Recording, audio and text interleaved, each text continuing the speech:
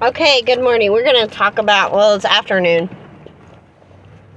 But we're going to talk about what it means when it says they think they will be saved by their many words. And then God says, you are clean because of my word.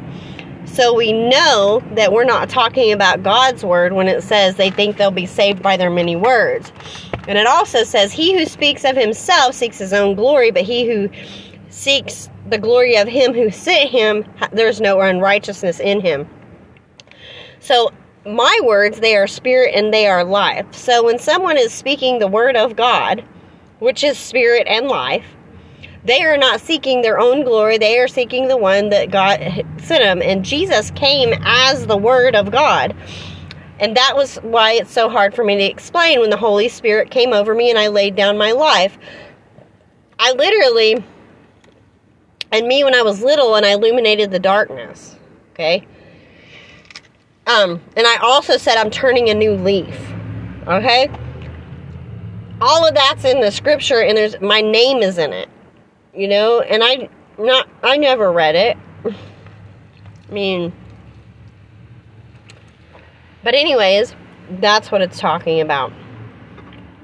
I also want to cover another subject, which I did on Instagram this morning, is you can't have two doors open. You can't have the door open to hell and the door open to heaven at the same time. It says, 1 Peter 5:8, it says, be sober-minded, for the devil prowls around seeking whom he may devour. And it also says, stop lying, put off the former self, and blah, blah. And it says, the devil is the father of lies. Okay? So that's what I'm saying. You can't have a door to heaven and a door to hell opened up at the same time. If the devil prowls around seeking who he may devour to people that are not sober-minded,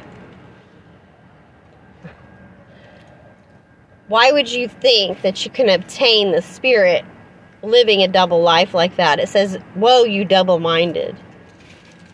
That's what it's talking about. So, it is very important to be sober-minded. Because it's letting in Satan's spirit.